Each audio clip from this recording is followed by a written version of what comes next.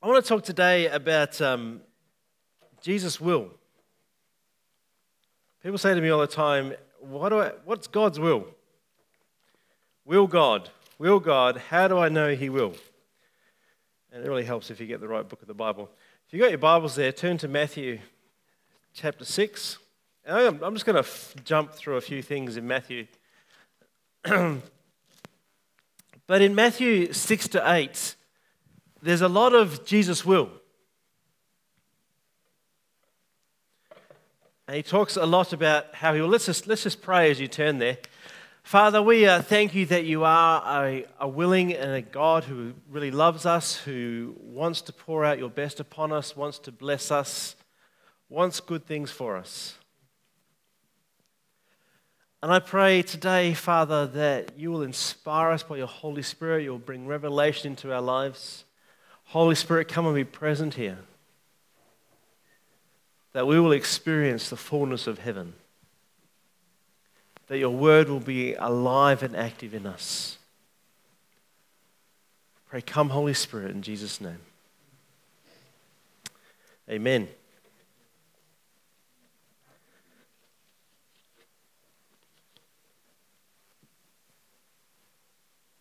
So, Jesus' will. People face situations in life, they face situations where they question whether God will provide, they question whether God will heal. And you go to situations where you're praying with people and it's, they believe, I fully believe that God can do something, but we don't know if God will do something. We know God can heal, and we read of what Jesus did at so many times while he was on earth. We read through the Bible, and we know of people who have been healed, but we're not sure if God will heal us. We read of miraculous provision, when it came time to pay the taxes, Jesus said to Peter, go fishing. And he pulls in this fish and pulls a coin out of its mouth, and it's enough to pay Jesus' taxes and Peter's taxes. Don't you wish you could pay your tax like that? Just go fishing and drop a fish off at the tax office. Here's my tax. And there's all these stories, and we know that God provides and what he says about it, but we're not sure if he will do it for us. We know that God can, but there's a question of whether he will. Will he heal me?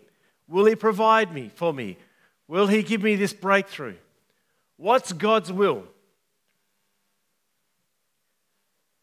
Matthew, from about chapter 6 to chapter 8, really displays God's will. Because we actually have a God who is willing. You see, we have this historical inbred thing that says that God is out there somewhere, that we know he is willing to save us, but everything beyond that is up for negotiation. There's this inbred thing that's got somewhere into the church that says, God might, he might not, it's whether you've been good enough or whether he's trying to teach you something or he's trying to do something with you. And we have this mentality that if there's a challenge in life, it came from God. And that's actually not true. And it's never been true. You see, God made the earth. He put all the good stuff on it. He made the whole universe, put all the good stuff in it.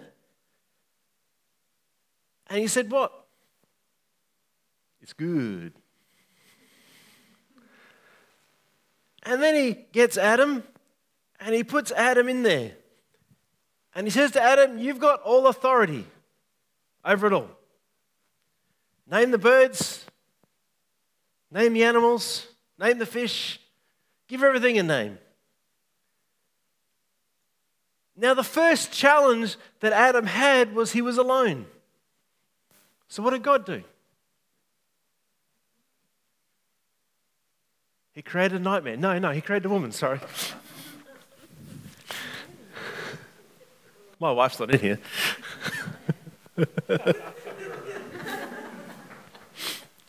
When you see me next week with my black eye. No. He saw the situation. He said, it's not good. And so he gave him a companion. Someone to go through life with. And when he had done that and he put them together and he put them in the garden and everything was good, God rested. Because there was nothing else for God to do. He wasn't there to say, I need to throw a challenge to Adam's way to make sure he's strong, and I need to push Eve a little to make sure she's strong and that they really love me, and He didn't do any of that. The first challenge that came their way came from the devil.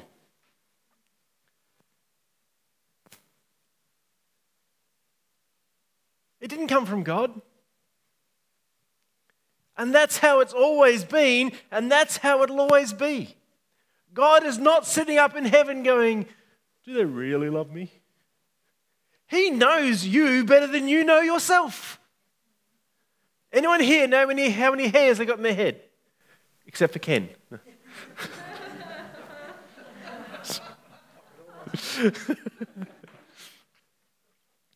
Does anybody know how many hairs they've got in their head? But God does. He knows more about you than you know about you. So He doesn't need to test you to see if you'll be faithful. He already knows. Now He says that trials and temptations will come your way, but be strong. And we have this strange thing, He's up there saying that and saying, here's the trials and temptations, and by the way, I'm on your side. And then He runs back the other side to push us, and then He runs back this side to encourage us. It's a really mixed up view, isn't it? It doesn't make sense when you really look at it, does it? And yet we embrace this as our life thinking. Trials and temptations don't come from God, they come from the devil. They come because we live in a fallen world. God's view is, you have overcome it. So what is the will of God for your life? Let's have a look. Matthew chapter 6, verse 30. It's on the screen if you don't have your Bible. If you have your Bible, it's really helpful to go through and read it. But He says, if God so clothes the grass of the field, which today is, and tomorrow it's gone, will He not much more clothe you? Will He? Of course He will. If He's going to take care of the grass outside, which could be gone tomorrow,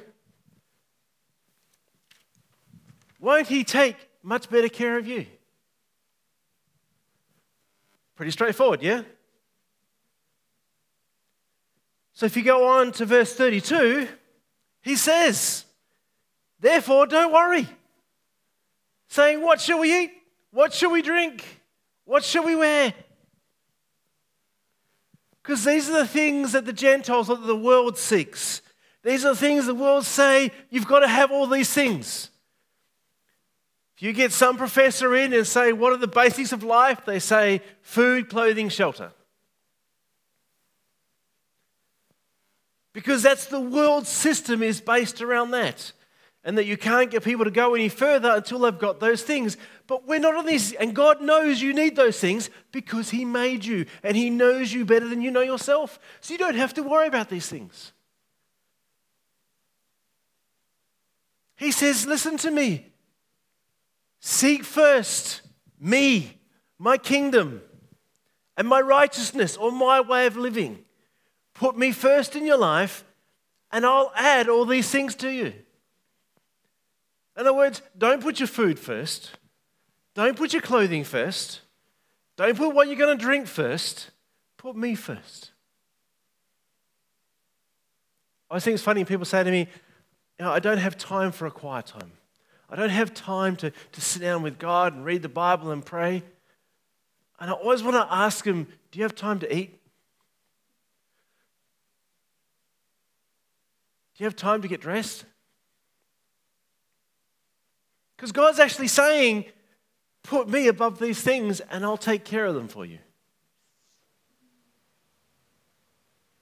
That's the will of God. He wants to clothe you. He wants to feed you. He wants to bless you. That's His will. Matthew 7, verse 7 says, you can ask and what? It will be given. That's Jesus' will. That if you seek, you will find. And if you knock, it will be opened. For who? For everyone. Is anyone here not an everyone? We are all individuals. About a quarter of the room got that. But is anyone here not an everyone? We're all everyone, aren't we? It says everyone who asks receives. Everyone who seeks finds. Everyone who knocks, it'll be open, because that's the will of God. This is Jesus speaking. Verse 11 says, if you, being evil, know how to give good gifts to your children, how much more will your Father, who is in heaven, give good things to those who ask Him? What Jesus is trying to say in these passages is, whatever you ask, I will give, because I want good things for you. You don't have to worry about life. Just seek me first, and I will take care of you. I will provide for you. Then he goes on to chapter 8, where he adds more wills.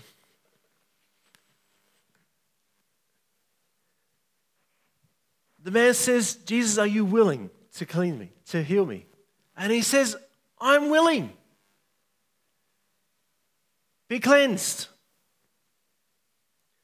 Chapter 8, verse 7.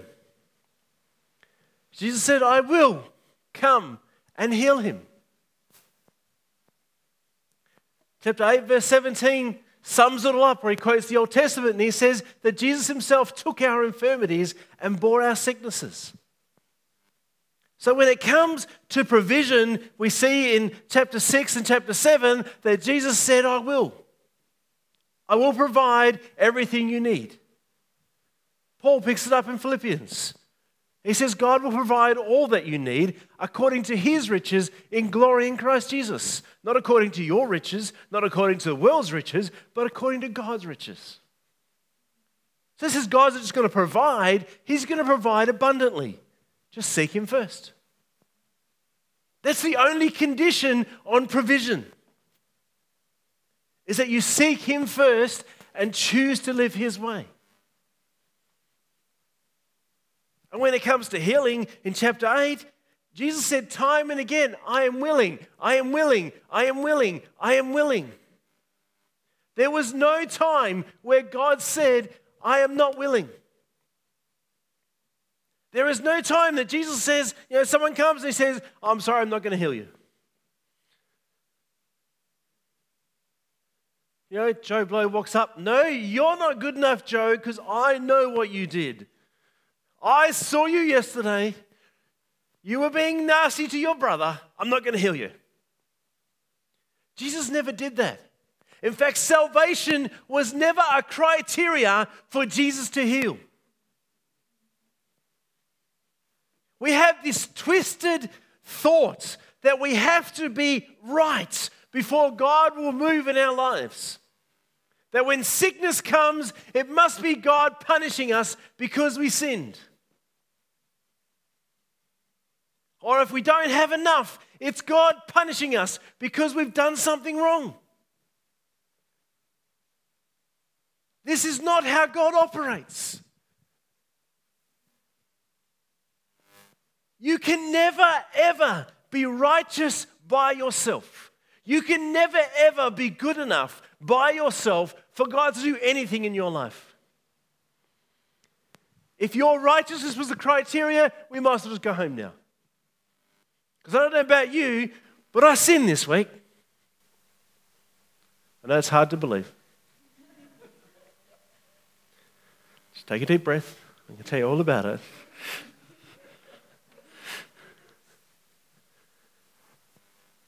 You know, I had to deal with some stuff this week.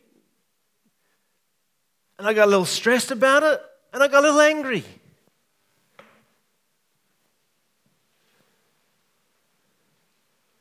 And I took my anger out on members of my family. Did they deserve it? Probably, but that's not the point. No, they didn't really.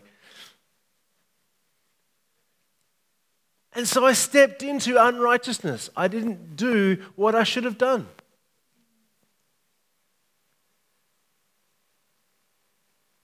But you know what? God's not sitting up there going, that's it, Phil. You're done. I'm cutting off the supply line. You're not good enough. That's not how God sees you. It doesn't matter what your sin is. He's not looking at you going, you're not good enough. He already knows you're not good enough. That's why he gave us Jesus. I was watching, actually I was reading an article and they were talking about how, it was sort of a story and how we come into church and, we come in and we know that we're a sinner. We know that we've done things wrong, that our lives are a mess without God, and we get this revelation that Jesus died just for us.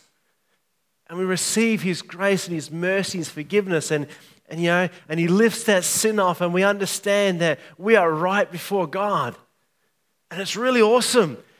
And then churches often become a club of those who are righteous, and people who come in who were in the same state that we were in, we reject them because they're not good enough. Because we've forgotten. Or is it maybe that we remember? And that when others come in, it shows us who we were and maybe even who we are. That we have failings and shortcomings in our lives.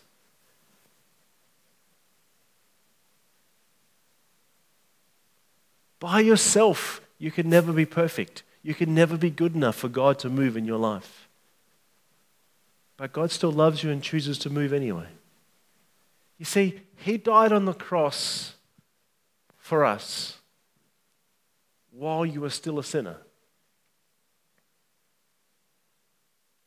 He offered you the power of healing while you were still a sinner. There's actually nothing you can do that will be good enough for God to move in your life. The only thing you can do is freely accept his love and forgiveness.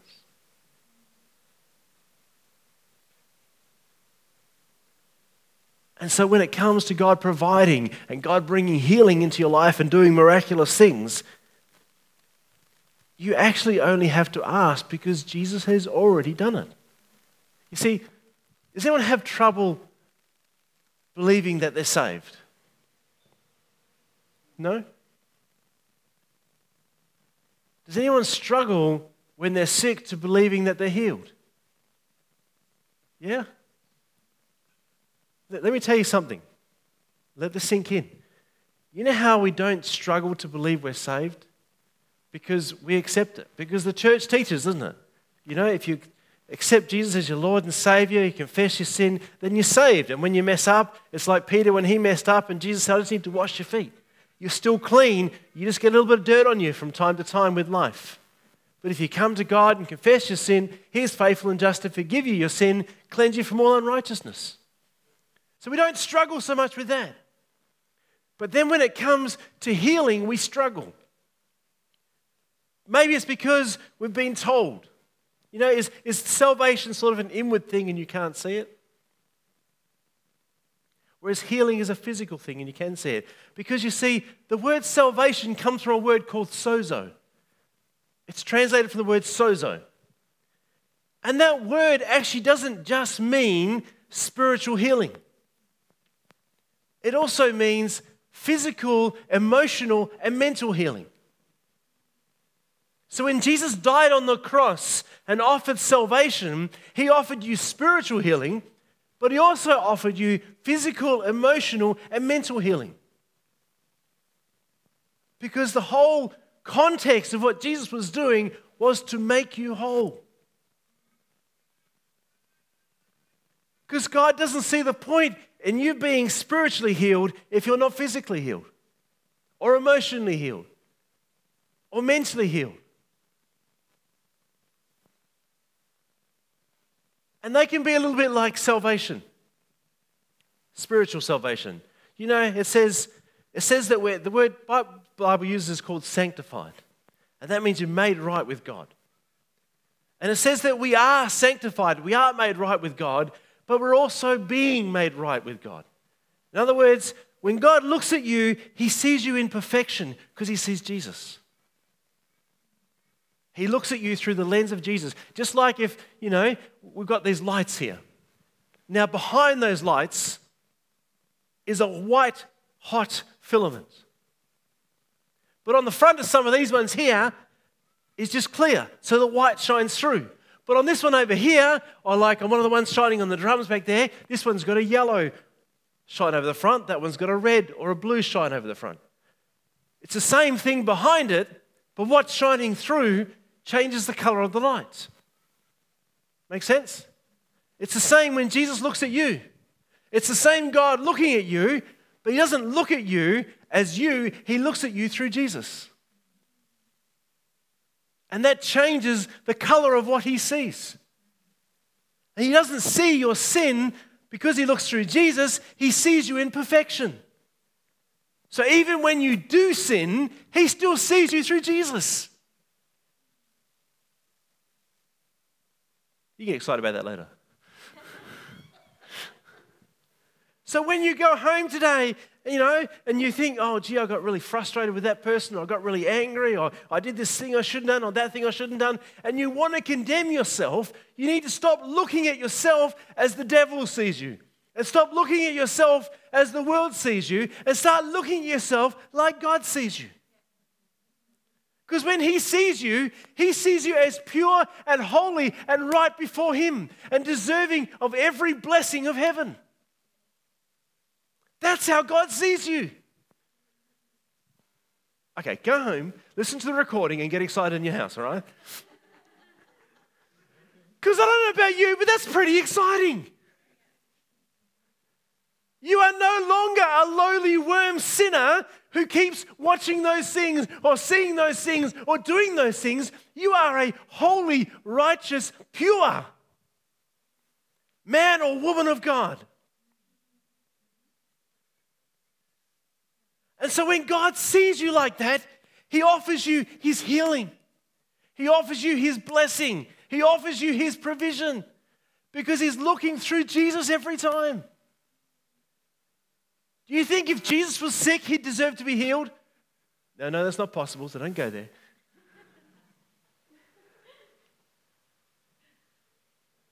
But he would, wouldn't he? We are co-heirs, the Bible says, with Christ. I had some PowerPoints. We've lost those, so don't worry about them. We've changed tack completely. Have fun, Connect Group leaders, with my notes. But we're co-heirs with Christ. What's a co-heir? What does that mean? See, we sort of think, and when we think co-heirs, we think Christ us. That maybe, some of the blessing will flow onto Christ and we might get a little bit that drops onto us. That's not how God says, that's not how the Father sees you. Jesus, you. Whatever Jesus has the right to, you have the right to. This is not blasphemy, this is Bible. To say that we're anything less is blasphemy. Because it says we are co-heirs with Christ. Jesus is described as the high priest, isn't he? Peter describes us as high priests. In fact, he says we are a royal priesthood. Is Jesus the King of Kings and Lord of Lords? It says that we reign with Christ. So we have the same authority as the King of Kings and the Lord of Lords. That's why we're a royal priesthood.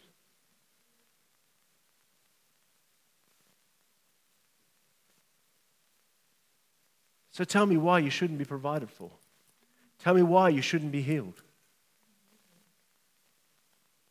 Because it's actually a part of your salvation right. You see, all these things came about not because you earned them, not because you deserve them, not because of anything you've ever done or ever will do.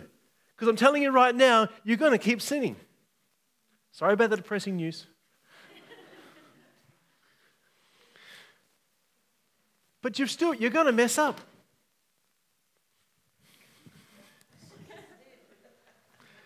You're going to drop your bottle in the middle of the church. You're going to do something wrong. Because we live in a fallen world where there's temptation and we're being made right, and the idea is that you sin less and less as we grow more and more like Christ. But you're going to, I love one of the Facebook ads is like, saying that church is full of hypocrites is like going to the gym and saying fat people don't belong.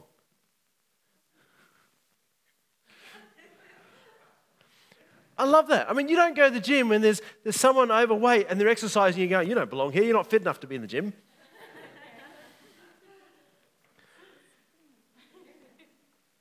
It's the same as saying in church, it's full of hypocrites.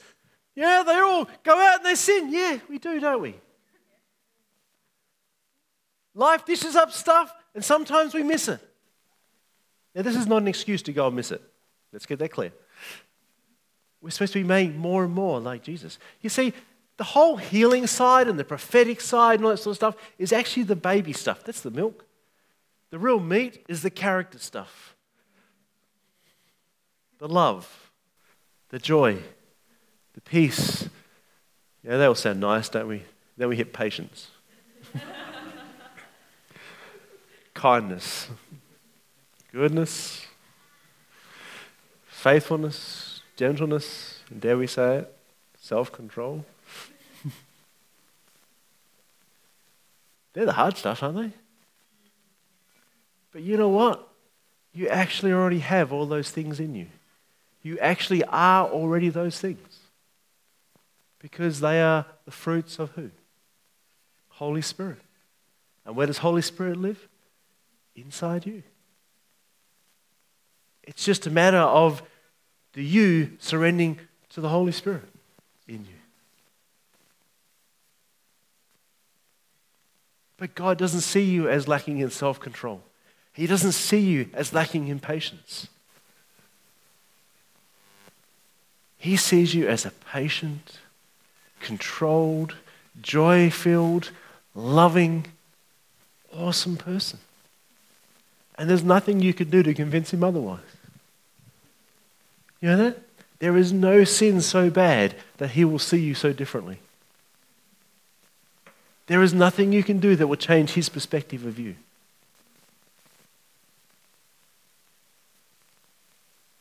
Because you're a royal priesthood. You're a co-heir with Christ. You are seated in heavenly places with him. So suddenly things like healing become easy, don't they? God's provision become easy because there you're right before him as much as they are Jesus' right.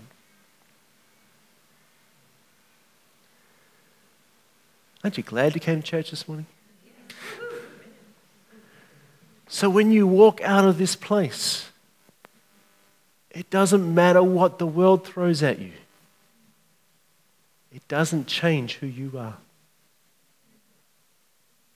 You are the Almighty God, son and daughter. Guess what? So is Jesus.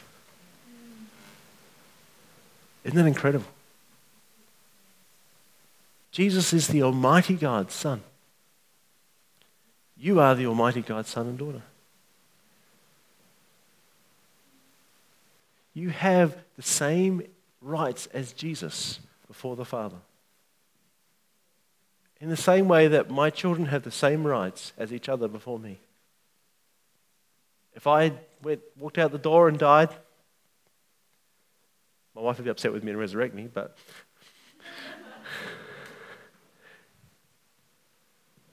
if I died and they read my will, each of my children would be equal.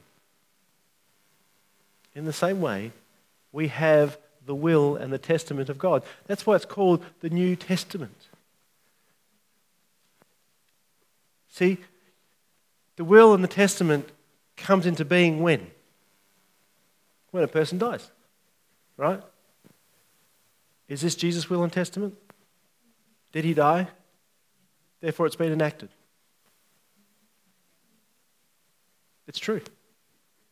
And we just read what his will was. His will is, be healed. His will is, I will provide. His will is, ask whatever you want, and it'll be done for you.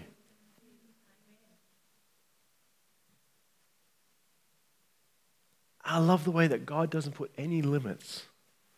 His only limit is, seek me first.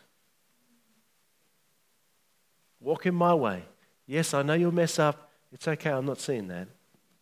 Just confess it, it's gone. And walk with me.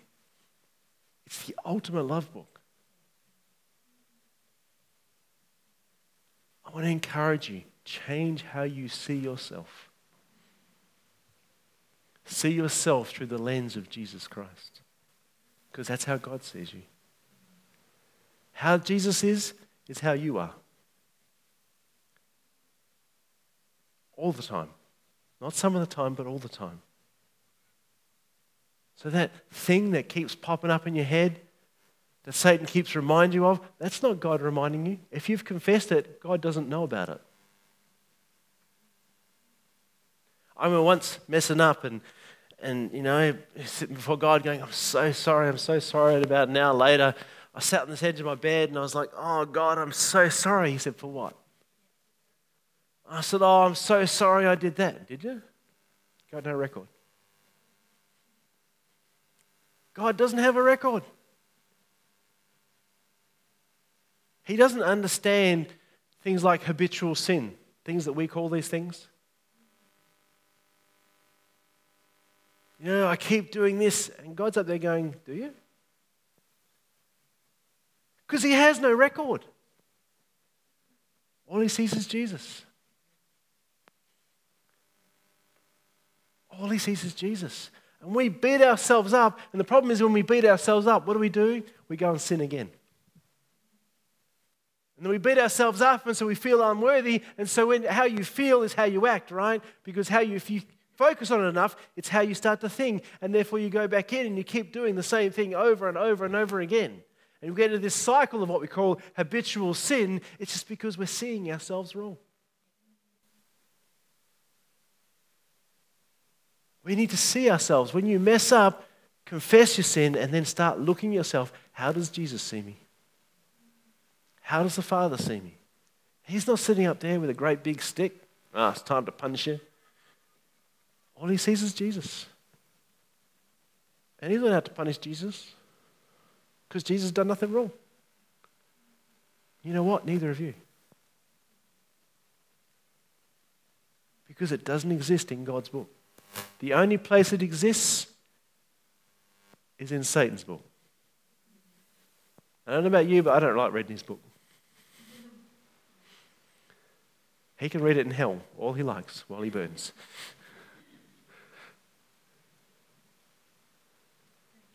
And so if you're getting reminded it's not God, if you haven't confessed it, maybe the Holy Spirit bringing conviction so you can deal with it. But once you've dealt with it, it's no longer in God's book. It's not him. So you can tell the devil to go away. As the old saying goes, when he reminds you of your past, just remind him of his future.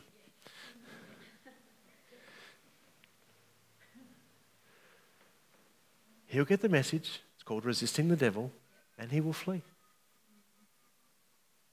Know who you are in Christ.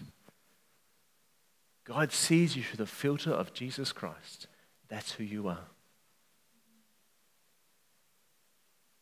Are we okay? Let's pray. Father, I thank you for such an awesome group of people. Lord, I thank you that we look like Jesus. Lord, that we act like Jesus, that we talk like Jesus, that when people look at us, they see Jesus, because that's how you see us. That, Lord, when we look in the mirror, we see Jesus.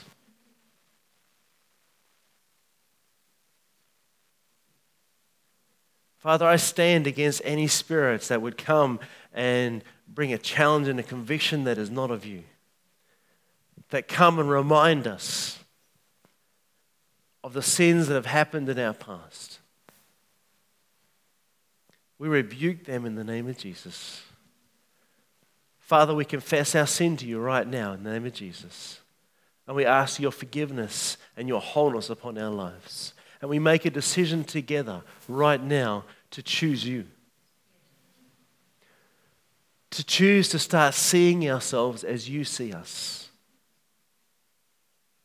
And to live our lives as though we were Jesus, living our lives. That you be glorified.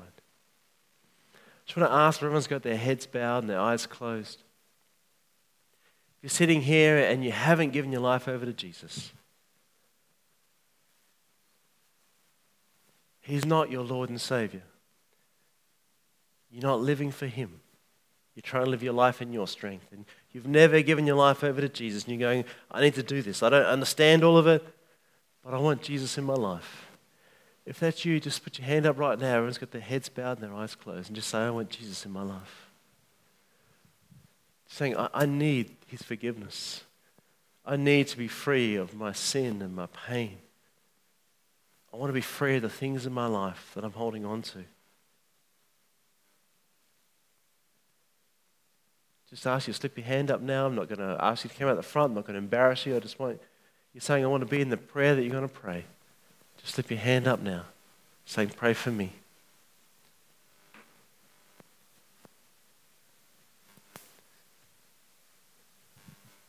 Thank you.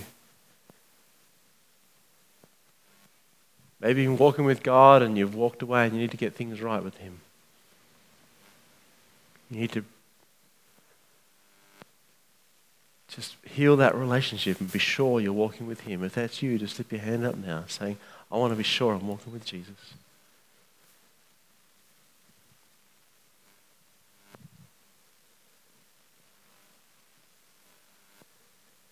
Maybe you're not sure where you stand with God. You can be sure. You're saying, I want to be sure. I need Him in my life. If any of those three apply to you right now, just, well, everyone's got their heads bowed, their eyes closed. Just slip your hand up saying, please pray for me. I want to be in that prayer. I want Jesus in my life. Just a few more seconds.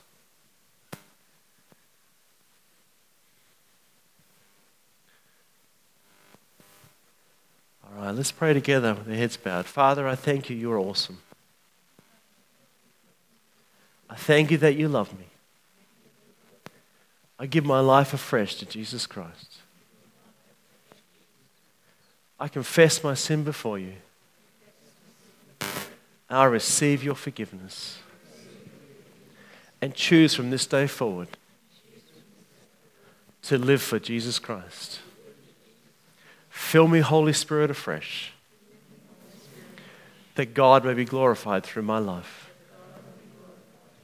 In Jesus' name, amen.